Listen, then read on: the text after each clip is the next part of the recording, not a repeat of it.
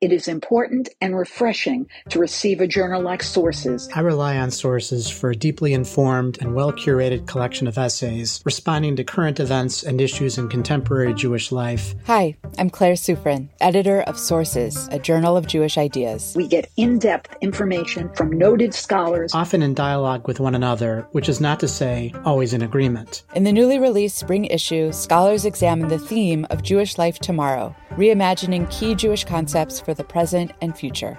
Read, reflect, and subscribe to the award-winning journal at sourcesjournal.org.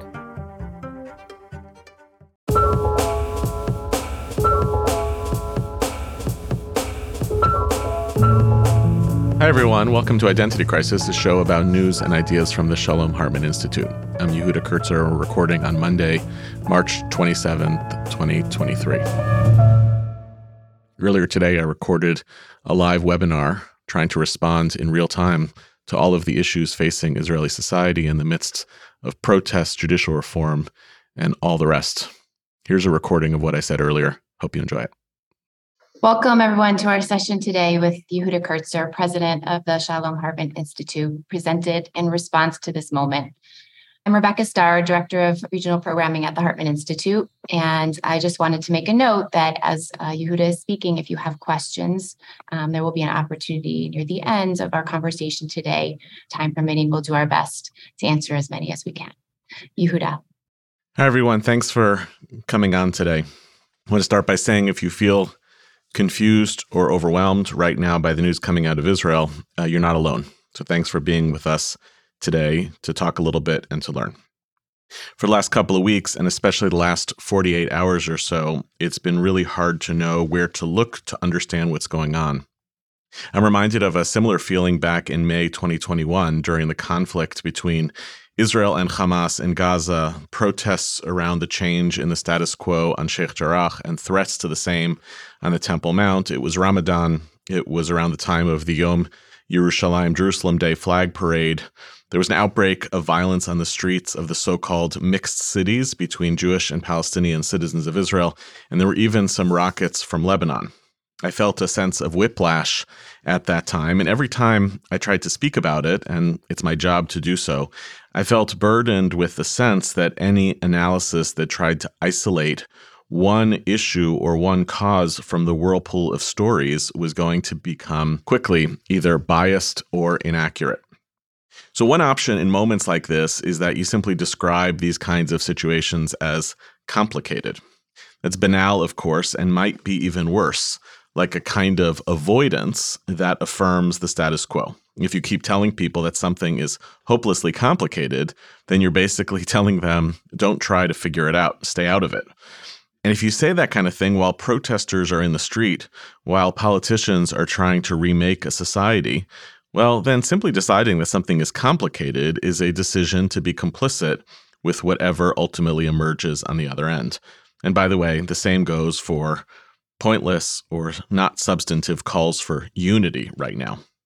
So instead, I think the educationally responsible thing to do, which I'm going to try to do today, is to try to do a little bit of peeling apart the layers and disentangling the stories.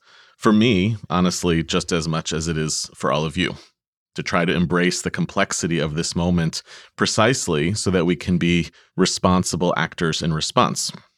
Maybe doing something like this will help us also to better understand the difference between the short-term news events, some of which may be obsolete by the time we finish this webinar today, and the actors who will disappear from the news cycle quicker than we think, to separate from those things from the enduring trends and storylines that will continue to define modern Israel for much longer than we think. I'll also say personally, it's been hard for me to be far away from this story as it's been unfolding. I nearly bought a ticket to Israel last night, and in retrospect, had I done so, I might have found myself stuck at the airport right now in the midst of a national strike and far from home without a plan the week before I need to get back to cook for Seder. So maybe it was the better decision not to go. But I hope that today's webinar and podcasts are productive contributions to this story that implicates all of us, and that this work of explaining, which I'm going to try to do today, is understood by all of us as complementary to the work of protest and actual political change and not an avoidance of it. In that spirit, I want to dedicate this talk today to my colleagues at the Hartman Institute in Jerusalem who are trying to do their jobs and take to the streets when I have the luxury of just doing the first. So I want to suggest that we're actually right now watching 6 linked but separate stories unfolding at the same time.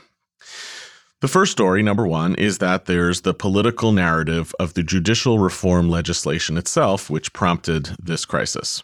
News reports right now are saying that the protests, and especially today's general strike, have finally worked and that the legislation will be at least temporarily suspended, though we don't know that for sure yet, and it's not clear yet whether the coalition will survive even such a temporary capitulation. I felt for a few weeks now that the best case scenario for Prime Minister Netanyahu is that the current Knesset not pass these laws before it goes into a Pesach recess. That buys some time, and it potentially dulls the protests, slows them down, and it would enable him then to start a negotiation which inevitably will fail, but then you could blame the opposition when it does. At the same time, it does seem unlikely that the coalition will be able to push this through right now, following the public dissent by a number of major Israeli government figures, especially, most importantly, Yoav Gallant, the now fired Minister of Defense, and in light of the magnitude of the public protests. But the story of judicial reform was not born just now with this coalition. There's been criticism of the court system as biased towards the left as part of the talking points of the Israeli right for several decades, and has been building up to now like a drumbeat. Now, some of this emanates from the fact that, yes, the Israeli Supreme Court has been a protector of individual and minority rights for a few decades now, especially during and following the tenure of Justice Aharon Barak, who strengthened the power of the court exactly for this purpose. This led to frustration by the right, which has been an actual power for most of the past few decades, because it essentially stymied their efforts to legislate as they would like. So some of this history intersects, this is a long story, with a history of ethnic tensions between the former ruling class, white, Ashkenazi, and now the majority in Israel, at least a plurality, which is more likely Sephardic, working class, and religious, which prompts the question about who gets to shape the character of the country. The Netanyahu government came into power after a series of elections and short-lived governments and entrenched the most right-wing government in history. And it's clear that they saw a window of opportunity to change the game altogether. There's a lot more than we can cover here today, but the judicial reform that the government is proposing, is sweeping, and it constitutes a lot of different elements. This includes changing the way that judges are appointed, which would give more power to the ruling coalition. It includes changing the rules to allow government ministers to appoint their own legal advisors, as opposed to the current system where the legal advisory function is separate and ostensibly neutral, and dramatically changing the nature of judicial review. But easily the most controversial element, the one that lost members of the coalition, even some of the people who originally wrote some of these proposals and advanced the idea of judicial reform, the most controversial piece was the so-called override clause, in which the Knesset could override a Supreme Court decision with a simple 61-seat majority. This eviscerates the balance of power. If the judicial reform passes the Knesset, and then the Supreme Court overturns that law, Israel will face a bona fide constitutional crisis, which is especially vexing for a country without a constitution. But what's even more important than the reforms themselves are what seems to be driving them and what would come next.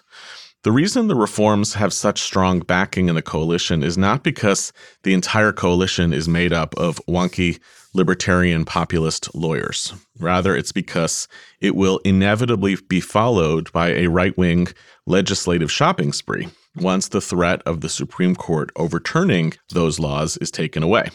The ultra-Orthodox and religious Zionist parties want to entrench a wide variety of changes to the status quo on issues of religion and state, on annexation, on a whole bunch of other issues, and they correctly understand that this is the path. If you remove the court as an obstacle, you can change the game entirely. You'll remember that this happened in America too. You block Merrick Garland, flip the court, overturn Roe v. Wade, like a bloodless coup. So story number one is about the reforms. It's about a political strategy, but a political strategy which masks a much bigger ideological conflict in Israel. If the protests succeed at stopping the reforms now, they will have won this battle, but it's not clear in the long run whether they will win the larger war. Story number two, if story number one is about the reforms, story number two is about the protests. Now, I find the protests totally riveting. I can't look away. We could spend the whole time here talking about my favorite clip so far, which was of the Israeli Philharmonic out on the Ayalon Highway in Tel Aviv playing Hatikva. I've been wondering for a few weeks now whether these protests will ultimately resemble something more like the great political upheaval of 1977, which ended decades of left-wing power in Israel and forced a political realignment, or will these protests wind up resembling the 2011 Great Cottage Cheese Uprising, which was a burst of political energy and a consumer boycott that brought a few new voices into Israeli politics, but as far as I can tell, didn't yield lasting political change. The last 48 hours suggest it's not a flash in the pan, and the general strike in particular is a really big deal. But there are two enduring aspects of this story, the story of the protests, that we should continue to watch. The first is that we see that there were quite a few Israelis who were politically dormant for longer than they should have been, who are now awake. Maybe it's because they took for granted that the court ultimately would protect their rights. Maybe they took for granted that they could lose elections without major consequences for their own status and their own identity. And it looks like that era is over, and God bless the realization that if you care about liberal values, you actually have to fight like hell for them. So the second subplot of the protests is the iconography itself, the flags, the naked Zionism of all of it. I don't know that I saw this coming, and I love this too. It's new and remarkable, in part because ideas and ideologies really do matter to societies seeking to repair themselves. And I'll try to say a little bit more about this later on. So story number one is the speed of the judicial reforms, their consequences, and all that lies beneath that. And story number two is the story of the protests, what they signal in terms of the electorate and what they signal in terms of what they look like. Story number three, related to both of these, is just a theory of mine, but it's about what I want to call reasonableness. One of the judicial reforms themselves are related to what is known as the doctrine of reasonableness. It's something that the Supreme Court uses for itself as a means of evaluating the legitimacy of a proposed law. In other words, the Supreme Court is allowed to say that a law is unreasonable. I can see both sides of the argument about the doctrine of reasonableness. To its critics, if you don't sufficiently define what reasonableness means, you're basically giving the court a get-out-of-jail-free card to do whatever it wants. But I'm wondering now, watching that public dissent by the defense minister Gallant, watching the resignations by Israeli diplomats abroad, seeing a lot of unlikely people speaking up against these reforms, whether there isn't now also emerging a doctrine of reasonableness among the Israeli electorate, not just in the court, but among the electorate. There's a lot to not like or to disagree with various Israeli politics and policies, but in this moment, it kind of feels like the majority of the population is making a collective declaration of unreasonableness. Not that it's a standard for the court, but rather that it's a standard for the people. And the nice thing about unreasonableness, which is the same thing that its critics hate about it, is that you don't actually need to define it. And so what does it mean for politics to have such a category? For the majority of a population to say, we support what is reasonable and we object to things that we consider unreasonable. And this leads to story number 4, the question of what this whole thing is about and also what it's not about. That is pretty clearly Palestinians and the occupation. There's a lot of leftist frustration on social media, which I think represents a relatively small population, but a noisy one, especially on this side of the water, arguing that the protests are hypocritical because why now, why this, and why not about the foregoing 50 plus years of occupation? And the truth is, there actually is a significant Palestinian piece of this story, a little underreported. In spite of some news reports, there are Palestinian citizens of Israel participating in the protests, and they've been endorsed, the protests, especially in the last 48 hours, by a number of Palestinian Israeli politicians who usually sit these things out. Palestinians, by the way, also stand to be extremely victimized following the passage of judicial reform, both in Israel and in the West Bank. So if you do ever want to end the occupation and change the status quo, you need to fight against the procedural changes that would entrench it forever. In other words, somebody who may not share leftist politics about the occupation but knows that in the long run the status quo has to change could be supporting the protest against these judicial reforms because they understand that they need to retain the infrastructure of democracy for the time to eventually come for a change in the status quo. But it's also true, that can all be right, and it can also be true that the Israeli public can only build the kind of coalition that it's building right now because it is patently not a referendum on the issue of Palestinian rights. There's no uniform standard of reasonableness connected to that cause, which would mobilize nearly 7% of the Israeli population. You heard that, 7% of the Israeli population to take to the streets as they did last night. And there's reason to feel sad about it.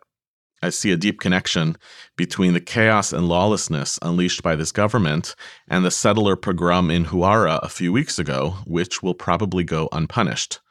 But if the only story was Huara and there was no judicial reforms, we probably wouldn't be here today. Still, even so, I think it's probably a mistake to embrace the positions now being advanced by folks like Mehdi Hassan of MSNBC and others on the left who are using this moment to accuse Israel of hypocrisy, accusing the protesters of claiming to take down an authoritarian government in service of a different authoritarian government. Because like I said at the outset, it's more complicated than that. And those kinds of arguments really seem like ways for people with strong ideological views. This is more important than that, to reinforce those views and to resist actually interrogating them. The better approach would be, I think, welcome to the protest party.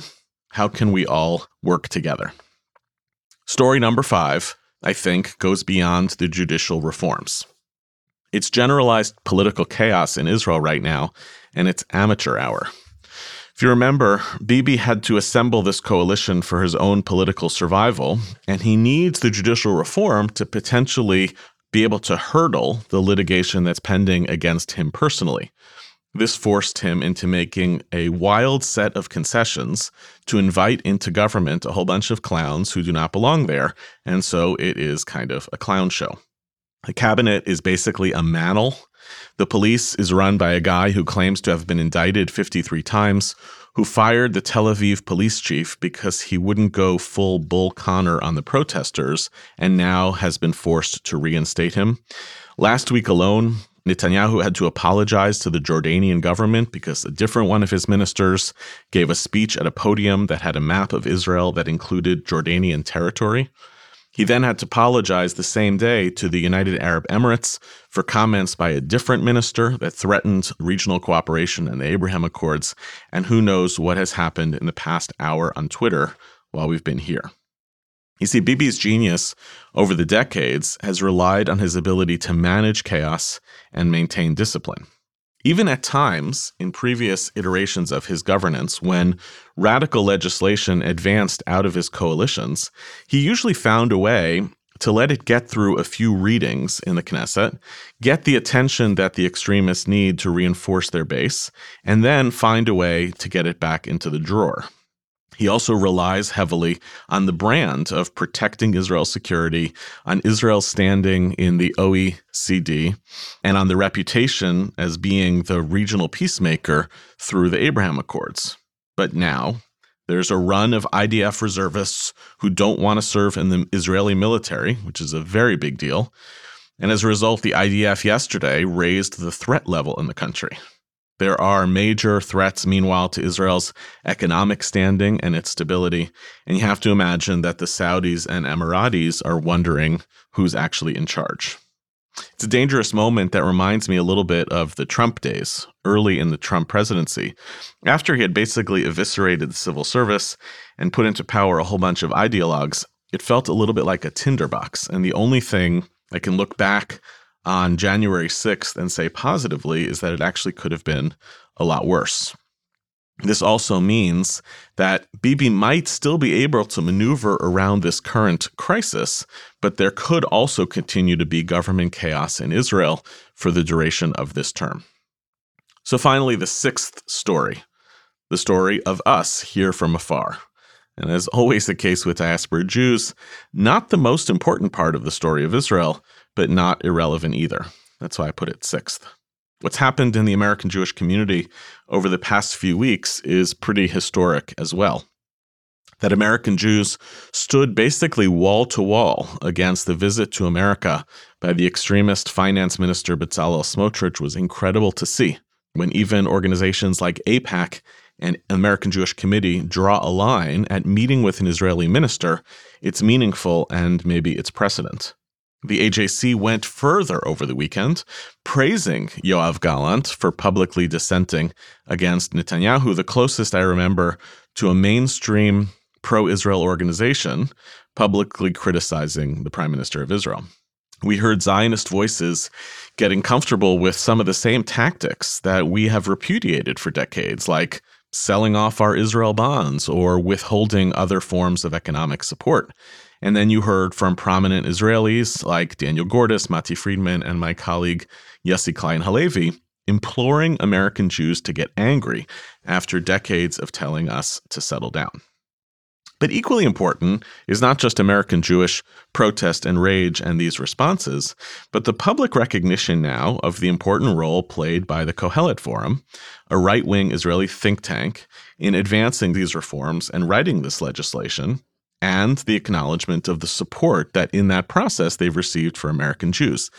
And this is important because for decades, there's been an imbalanced criticism against left-wing American Jews for overstepping our bounds with our philanthropy, and worse, our opinions, in trying to reshape Israeli society. Well, it's now finally more clear. We are involved as American Jews on Israel on both sides of the political map, as it should be, as it has always been, and as it should remain. If one result of this moment is that we American Jews see ourselves fully implicated in the story and responsible and capable of taking direction and being in partnership with our Israeli allies, I think that ultimately is going to be good news. I never quite thought I'd see what Israeli Americans are doing right now en masse, showing up with Israeli flags and singing Israeli folk songs to protest Israeli policy in the American public. It's about time. This seems like great news. For years, I've argued that the spectrum of tolerable viewpoints in the American Jewish community about Israel should mirror that of the Knesset, and it shouldn't be narrower as it now is. I think that's good for democracy, but also in the long run, I think that's going to be great for Zionism and its ability to keep more of us passionate and engaged. And I think we've turned over a new leaf here in the American Jewish community. Talked about the protests, we talked about the reforms, we talked about a doctrine of reasonableness, we talked about the Israeli chaos in the government, we talked about Palestinians. I'm sure there are other sub-threads as well. But now I want to ask, what's next? What can we anticipate? What should we look forward to in the next weeks and months? So I'll tell you one thing that's scaring me and two ideas for what might be possible. So tonight in Israel, as we are here online, literally happening right now, there's a counter-protest being organized by a whole bunch of organizations on the right and being amplified by the coalition government. It's the first such major effort as a counter-protest, and the language that they're using, including the phrase, "don't let them steal the election," is hauntingly familiar and deeply dangerous. Of course, there's the right to protest, right? But I'm scared by this because while there are plenty of people on the principled right, and while I do think there are plausible, serious arguments for certain aspects of judicial reform, there's also a subclass of people who this coalition relies on for support, who I imagine are also streaming into Jerusalem right now. The moment something might give, a lot of people feel this is a moment where there's going to be political change, could also be the moment that is most volatile.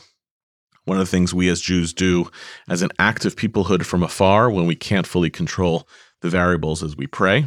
So I would say if you're a praying person, tonight's the time. But in terms of what's possible, that's what is concerning me, and I'll tell you about what's possible. Well, so going back to something I said earlier about the protests, if these protests are effective in the long run, it will be, I think, because they will have succeeded at reorganizing and mobilizing the Israeli electorate to think and behave differently than before. It's naive to think that Israel will shift left, but that doesn't mean that there can't be new coalition possibilities, either formally in government or just ideologically among kindred spirits. That would include individuals on the center-right to people on the left, all of whom might be able to share some consensus around basic democratic norms like due process and judicial review. The fact that those ideas are now contested between right and left has the potential to reshuffle the deck of what people understand to be the actual difference between a principled right and a left. And there's no doubt that the left will also have more to run on in future elections than anyone but Bibi, which has proved to be a failing and negative political strategy. So that seems possible politically. It would go more than that. In November of 2020, Zaid Jilani wrote a piece for Tablet magazine that was called, quote, "Muslims not only survived, but we thrived." Jilani argued that the Trump era, which started, if you remember, literally with the Muslim ban, wound up having a net positive galvanizing effect on the Muslim American community in terms of civic engagement, an image and media strategy. You had Muslim protagonist characters in new shows on Netflix and Hulu, in terms of political involvement and in terms of Muslim American institutional building. It doesn't mean that being in the crosshairs of the American right was good for American Muslims. Nobody would want a repeat of that. But it was a good example of how an existential crisis could create the runway for opportunity for real societal transformation. And in the same vein, I think it's critical that this moment, as we evaluate it, not hinge on whether or not the judicial reform passes, because it could not pass now and pass later. I think that is one piece of the story. The whole thing hinges on whether the rules of the game can actually change. Because look, if elections took place today, you'd probably have a different government in Israel, but it would be weak, and we'd merely be burying the issues that divide us just below the surface. If you think that Biden's victory here in America in 2020 was a definitive repudiation of Trumpism, I have some news for you about 2024. You're going to have to do a lot more ideological work to build from this moment, and most of it is long-term. One hope I have is that the majority of Israelis who now oppose these reforms, and let me repeat that, it is the majority of Israelis who oppose these reforms, do not immediately, following any short-term victory, turn on one another. Because social change in the end, and this is a big idea, social change needs sprint strategies like protests, and it needs marathon strategies in education and civic engagement and changing a culture. Those strategies in the end are compatible, even though they tend to detest each other. The short-termers, the sprinters, look askance at the people running next to them. They look down at them because they're running slower, because they're conserving their energy, and they forget to notice that they're actually wearing the same uniform.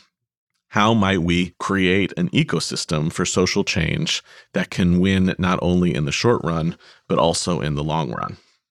And by the same token, maybe this is also a window of opportunity for the ideology of Zionism as well. So the rise of extremists like Smotrich and Ben Gvir as public ambassadors for that ideology known as religious Zionism, which was once a humanist discourse. The members of Knesset who identified with religious Zionism would have characterized themselves as humanists. The fact that those individuals are connected to religious Zionism as their front faces has actually revived interests by young people and by educators, both in Israel and here in the North American Jewish community, to try to take back that conversation. There was a series of conferences on the loyal Israeli religious left. That is an extraordinary moment to notice, and it's starting to happen here in the American Jewish community as well. But besides religious Zionism, it's true also for liberal Zionism, which is the ideology that comes most close to what diaspora Jews believe about Zionism, about Judaism, and liberal values. This moment is all a gold mine. Maybe it took this crisis for us to ask the first principles question that we should have been asking all along. What was this Project Zionism and this Jewish and democratic state of Israel all about? What were we trying to do here? What are the things that succeeded and what has gone off course? And how might a continued investment in that very conversation hold us tethered to Israel in the midst of a moment like this, even as the same work holds us accountable to build the Israel that's meant to be? Rebecca, I'd love to get some questions from you. Okay. Thank you, Yehuda. It sounds like as you were speaking, Netanyahu actually paused the legislative process. So I think that's just know that much of the conversation was about that. But a couple of wonderful questions. The first one has to do with who is not protesting, who is not out in the streets in Israel, and then also some questions around different types of things that people are seeing in terms of LGBTQ plus flags, pink flags, all kinds of different representations at the protests. So I think people were wondering if you could give some clarity on the types of conversations that are happening at the protests and who may not be there. It's probably easier to try to get a map of who's at the protest than try to theorize about who's not. There's no question that the dominant site of protests has been in Tel Aviv. That's not surprising because Tel Aviv has for a long time been the kind of bastion of liberal Israelis and the left. So you would expect that some percentage of that population are people for whom, they might have been protesting anything that came out of the Netanyahu government. Although given the fact that we never saw anything like this before, even that population had to get animated to participate in response. The more surprising sight of some of these protests, which I actually think may be statistically small, but still symbolically significant, is that you had protests taking place in Gush Etzion as part of the settlement blocks in the West Bank. Who are the individuals who show up for a protest in communities that voted overwhelmingly in favor of the religious Zionist parties, but who said either I didn't vote for them and now I'm making that clear to my neighbors, or I might have voted for them because I identify with religious Zionism, but I didn't want them to overreach the way that they have? Those to me feel like significant gestures. I think it's fair to say that whatever we understood about the protests prior to last night is going to change significantly because the numbers went up so dramatically. That's aided by the general strike. So one obvious theory is that part of the reason some people didn't participate in the protests is because they didn't have the luxury of doing so. But when actually everybody is able to do so and the numbers go up, it's not just everyone went on vacation because of a strike, but the numbers went up. That indicates that it captured a wider swath of the Israeli population than anticipated. One of the controversial pieces of that story has to do with Palestinian flags. So Israeli flags have dominated the kind of iconography of it. It's not actually illegal, but has been prosecuted as illegal to fly a Palestinian flag in Israel. So oftentimes the police respond to what they consider to be the trigger of a Palestinian flag. I am on the team of those who believe that to ban any flags in Israel is dangerously anti-democratic. But at the same time, going back to the effort by many of the protesters to paint their story as a Zionist protest, that's where you discern some of the tensions between those who would characterize themselves as left and those who would characterize themselves as center, of the question of how much does this protest become about a generalized grievance against the government and how much of it is specific to this moment. So I think that's how you explain that. But my Palestinian Israeli colleagues say, yeah, we're going to the protests. We're showing up in different ways. May not be the majority of Palestinian Israelis, but they're not there. Last thing I'll say about the thing that just passed in terms of the pause, there's a story that haven't confirmed yet, which is that the deal that Netanyahu struck was with Itamar Ben Gvir, the Minister of Public Security, with various and very dangerous concessions to Ben Gvir, including the right to set up a paramilitary of sorts, a militia. If that's the case, if Netanyahu thinks that he will mollify the protests by giving more license to the extremists in his government to act in extra democratic ways, I would suspect that will not have a major effect on slowing down the protests in Israel. Great, thanks. There is another sort of body of questions around the piece that you talked about, sort of the number 6, U.S. North American response, sort of our obligation and at this moment of tension. I think people are wondering what you suggest in terms of the side that you fall on. There is a lot of different advice about American response, and I think in these questions is, what do you think is the best move forward? Especially as you mentioned in the beginning, many of us feeling very disconnected and far away. I will say this. At the beginning of this process, a couple of months ago, I was very anxious and wary about American Jews getting involved in protest here. And part of the reason for that is that it felt like new and uncharted waters. And candidly, I will say part of what made me nervous was being in coalition with people who I think do not support a democratic state of Israel, but want to use protest as a means of arguing against the long-term legitimacy of a democratic state of Israel. That, I think, has changed. I think I credit those who led these protests with the ability of changing that conversation. I think it's noticeable, for instance, in Washington, when Smotrich came, there were multiple protests against Smotrich, and they didn't group together. So the folks who were doing a kind of omnibus anti-Israel protest also didn't want to line up with the quote-unquote Zionist protests. It was mutual that they didn't want to be on the same side. So they were on the same side of the street, but literally there was space in between them. So I think that's quite telling. That means that there is room to be able to articulate a position that says, I support a Jewish democratic state of Israel.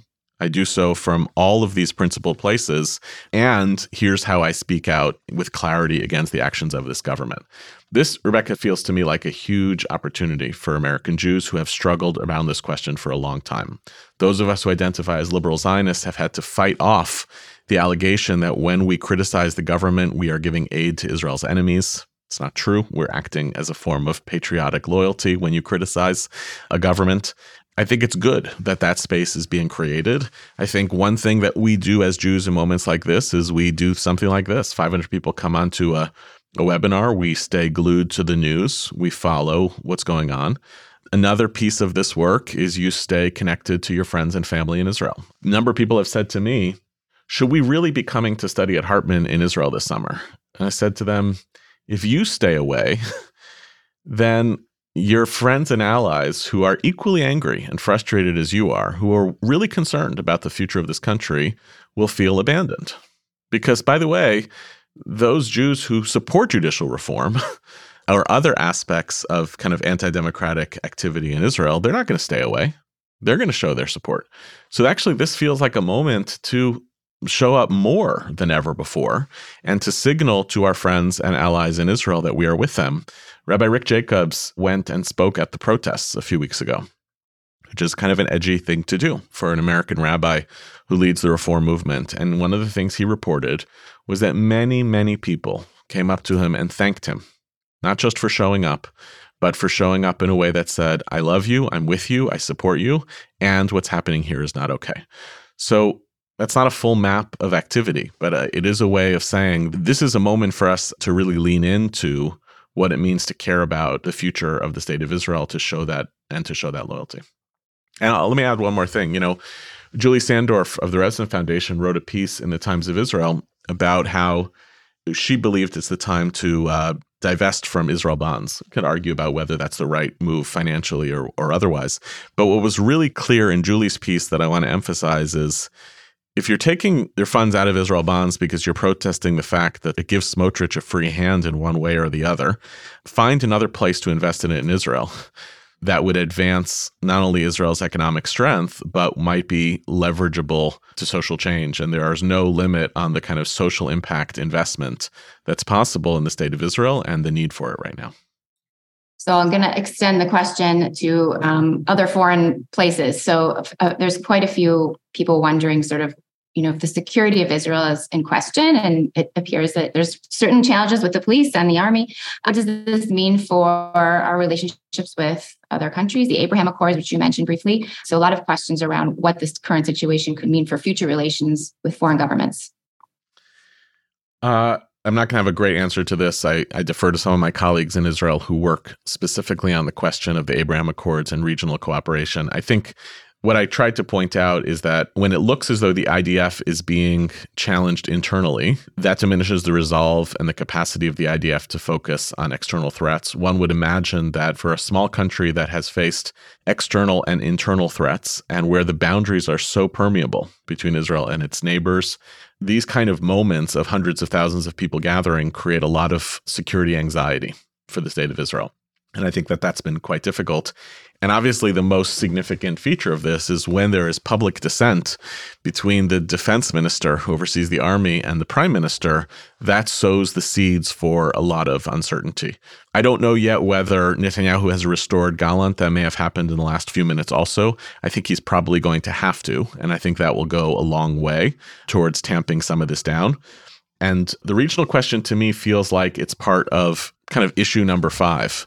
If the plot of Israel's governance gets away from the prime minister, there's a lot of wonky stuff that can happen to jeopardize these relationships. And I think that incident between the minister Miri Regev that prompted the apology by Netanyahu to the UAE is a tell. Will the UAE care particularly about Israel's domestic health?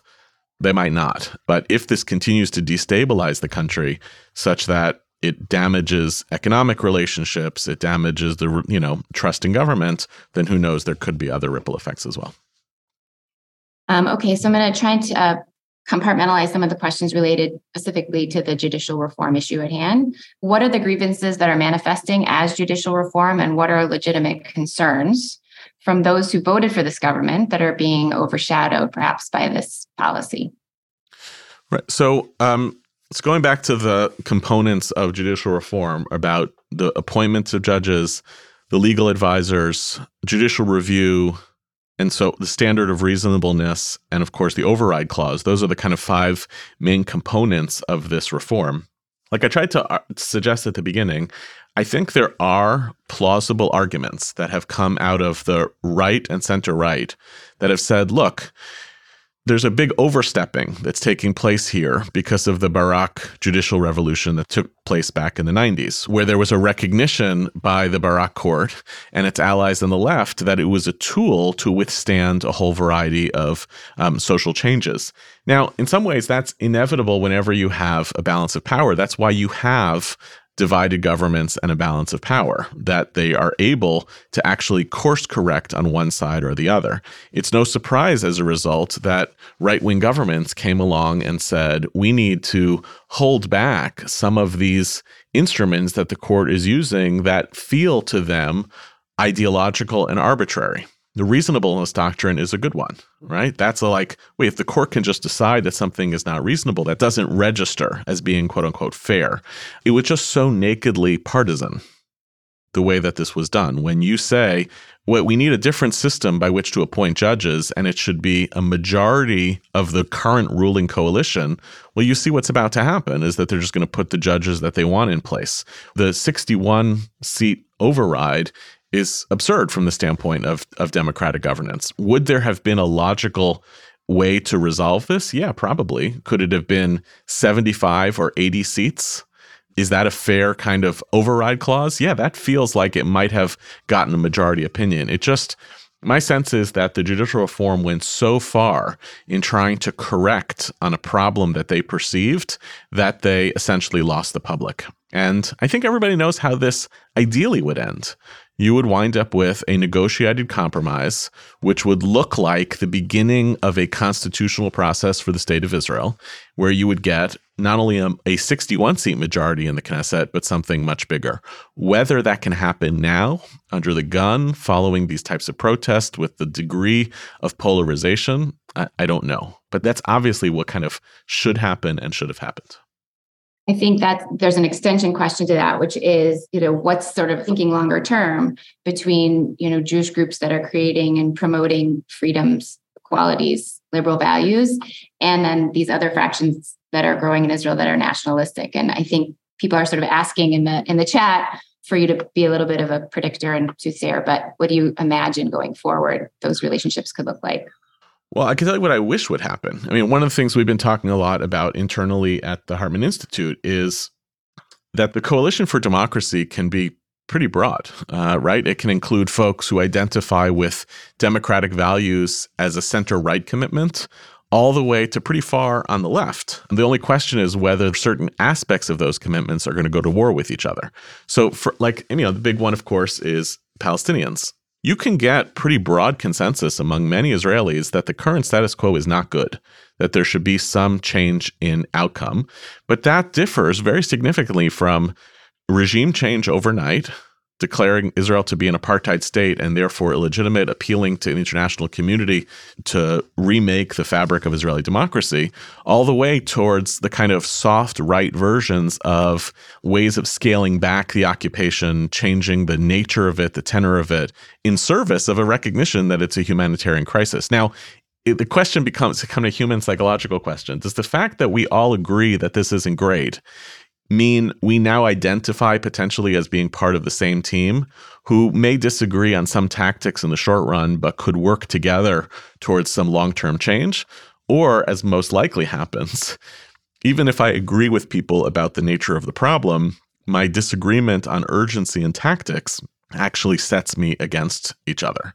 And I fear that that may ultimately happen. I think the one optimistic story could be, could you find a way for what they managed to cobble together in the Lapid-Bennett stretch of time? You had a one-year change government. I think they had a lot of blind spots. I think they didn't fully understand the things that were frustrating to them from their critics, but it was an experiment with a different type of Israeli political coalition building. So I guess what I would ask is, like, what do we learn from that to build a different kind of version to that at scale that could withstand the kind of partisan moment that we're in?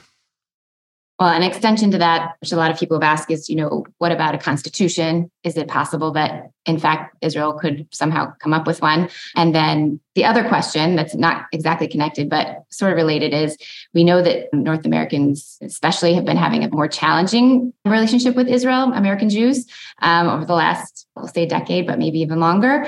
And I think the question is, what does that look like going forward? And has this moment sort of exacerbated that relationship?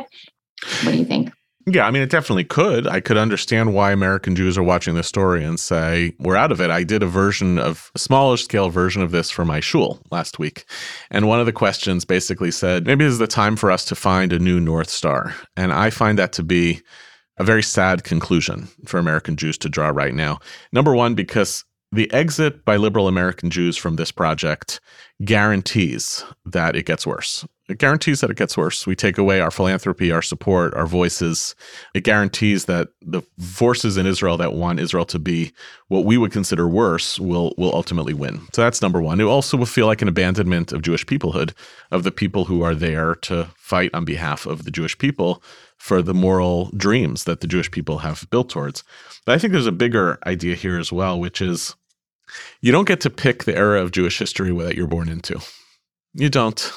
I happen to think that of all of them, this is probably the best one, right? Of all of them, this is probably the best one. But I understand why there's a little bit of a temptation to say, I wish I was living in a different story, a different one, a better one than this. That's what Jews have always done. That's like our messianic dreams are rooted in some mythic imagination. We dream of the future through a mythic imagination of the past.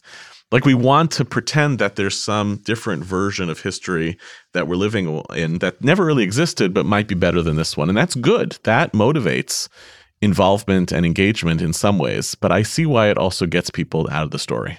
I wish I didn't have to be troubled by this. And I kind of want to say, yeah, these are the problems that come with being a member of the Jewish people today. This is it. This is the story that we have. It's an extraordinary one. And it desperately needs us. So I really do hope that this moment, as turbulent and as hard as it is actually a motivator for a lot of people to say, okay, it's not what it should be. What do you need from me? In some ways, like similar in my grandparents' generation, the state of Israel had a lot of answers to the question of what do you need from me? And they stepped up. So now it's not the same as what my grandparents did. It's not just buy Israel bonds and name the park benches in public parks. It's actually engage on the questions of liberalism and democracy to help the Israeli people wind their way out of this crisis. Right. And what you're also saying is that we have an obligation in North America to sort of up our educational game as well. Not just up our educational game, it's to rethink it. I mean, if we as American Jews, you can get in trouble in the American Jewish community in an educational institution if you don't support Israel as a Jewish democratic state. We hold to that standard, even though we rarely teach people what does it mean for Israel to be a Jewish and democratic state. So we want the loyalty, but we haven't actually given any tools or content to understand what's actually at stake. This is a fascinating moment for Israeli democracy. our kids, our peers, our Jewish communal professionals, they need to be inside this moment. They need to understand why it really matters. They need to be conversing with it. And to do so is not to, you're going to take the risk that someone may come to the conclusion that there are just pieces of Israeli democracy they don't like and that they think are unredeemable. That's normal. It's like if you read all of the Bible, you'll find the parts that, for a whole variety of reasons, your teachers sanitized out of your education and upbringing, and for good reason. They were bad. But then you're actually a master of the material, and you control it differently, and you can speak with more authority and more knowledge, and ultimately with more passion. And I think the only way that we build a generation of American Jews who remain passionate about Israel that's struggling is through a total overhaul of how we talk about these topics. I think we have time for one more, if you're okay with that. Yep. There's one question on how you might foresee religious pluralism coming into focus in light of the current political climate, if you want to talk about that. Well, look, I think this is an interesting site because, one of the things I said earlier is that one of the reasons why certain parties in Israel especially the Haredim, wanted to see this legislation passed is because they want to advance a whole bunch of draconian legislation that is anti-religious pluralism about, prohibiting chametz. So we're right around the time of Passover in hospitals and other public institutions. On all of these issues, the majority of Israelis oppose those laws. They are just been powerless to prevent them because of the nature of a coalition system. And at the same time, the only thing that's held it in check is the mechanics of a coalition system and the Supreme Court. So part of the reason that many Israelis show up in the street is because they actually don't want their rights taken away from them. Religious pluralism is one of the antidotes to religious hegemony. That's one of the ways out of this. So there too, I feel like that awakening to, wait a second, they could prevent gay couples from having surrogate children. They could prevent public transportation in all parts of the country. They could do all of these things. We don't actually want to live in that society. And again, all the data we know is that Israelis do want religion in their lives. They want community. They want meaning. They just don't want it through hegemonic state systems, and they don't want it through the force of something like the rabbinate. So again, religious pluralism feels to me like it could be some of the stuff of the supermajority. How the supermajority actually becomes powerful is a question for political strategy. But could it be the stuff that constitutes kind of new coalitions? 100%. Great. Well, do you want to just end with a couple sentences? Are you feeling? You know what, folks? I don't know what's going to happen in the next hour. I truly don't. And I don't know what's going to happen in the next week. I would just encourage folks to stay with the big stories more than the little stories. Stay with the big stories. Look at the threads of these issues as they're materializing. Continue to watch this space. And listen, next week is Pesach, so maybe we merit getting out of the wilderness together. Right. Well, thank you. And it's very clear we had a sellout crowd here, meaning we had 500 openings for this Zoom call, and that's how many people were on. So thank you for doing this. And we know it's really important timing. And we just wanted to say thank you from the Hartman Institute, and we will continue to respond and provide ideas and information for your learning and for your growth. Thanks for joining us, and have a wonderful rest of your day. Thanks, Yehuda. Identity Crisis is produced by David Zvi-Kalman and was edited by Gareth Hobbs at Silver Sound NYC. Our production manager is M. Lewis Gordon. The show is produced with assistance from Miri Miller and Shalhevet Schwartz, with music provided by So-Called. Maytal Friedman is our Vice President of Communications and Creative. Transcripts of our show are now available on our website, typically about a week after an episode airs. To find them and to learn more about the Shalom Hartman Institute, you can visit us online at shalomhartman.org. We're always looking for ideas of what we should cover in future episodes. If you have a topic you'd like to hear about, or if you have comments on this one, please write to us at identitycrisis@shalomhartman.org. You can rate and review our show on iTunes to help more people find it. You can subscribe to our show everywhere podcasts are available. We'll see you next week, and thanks for listening.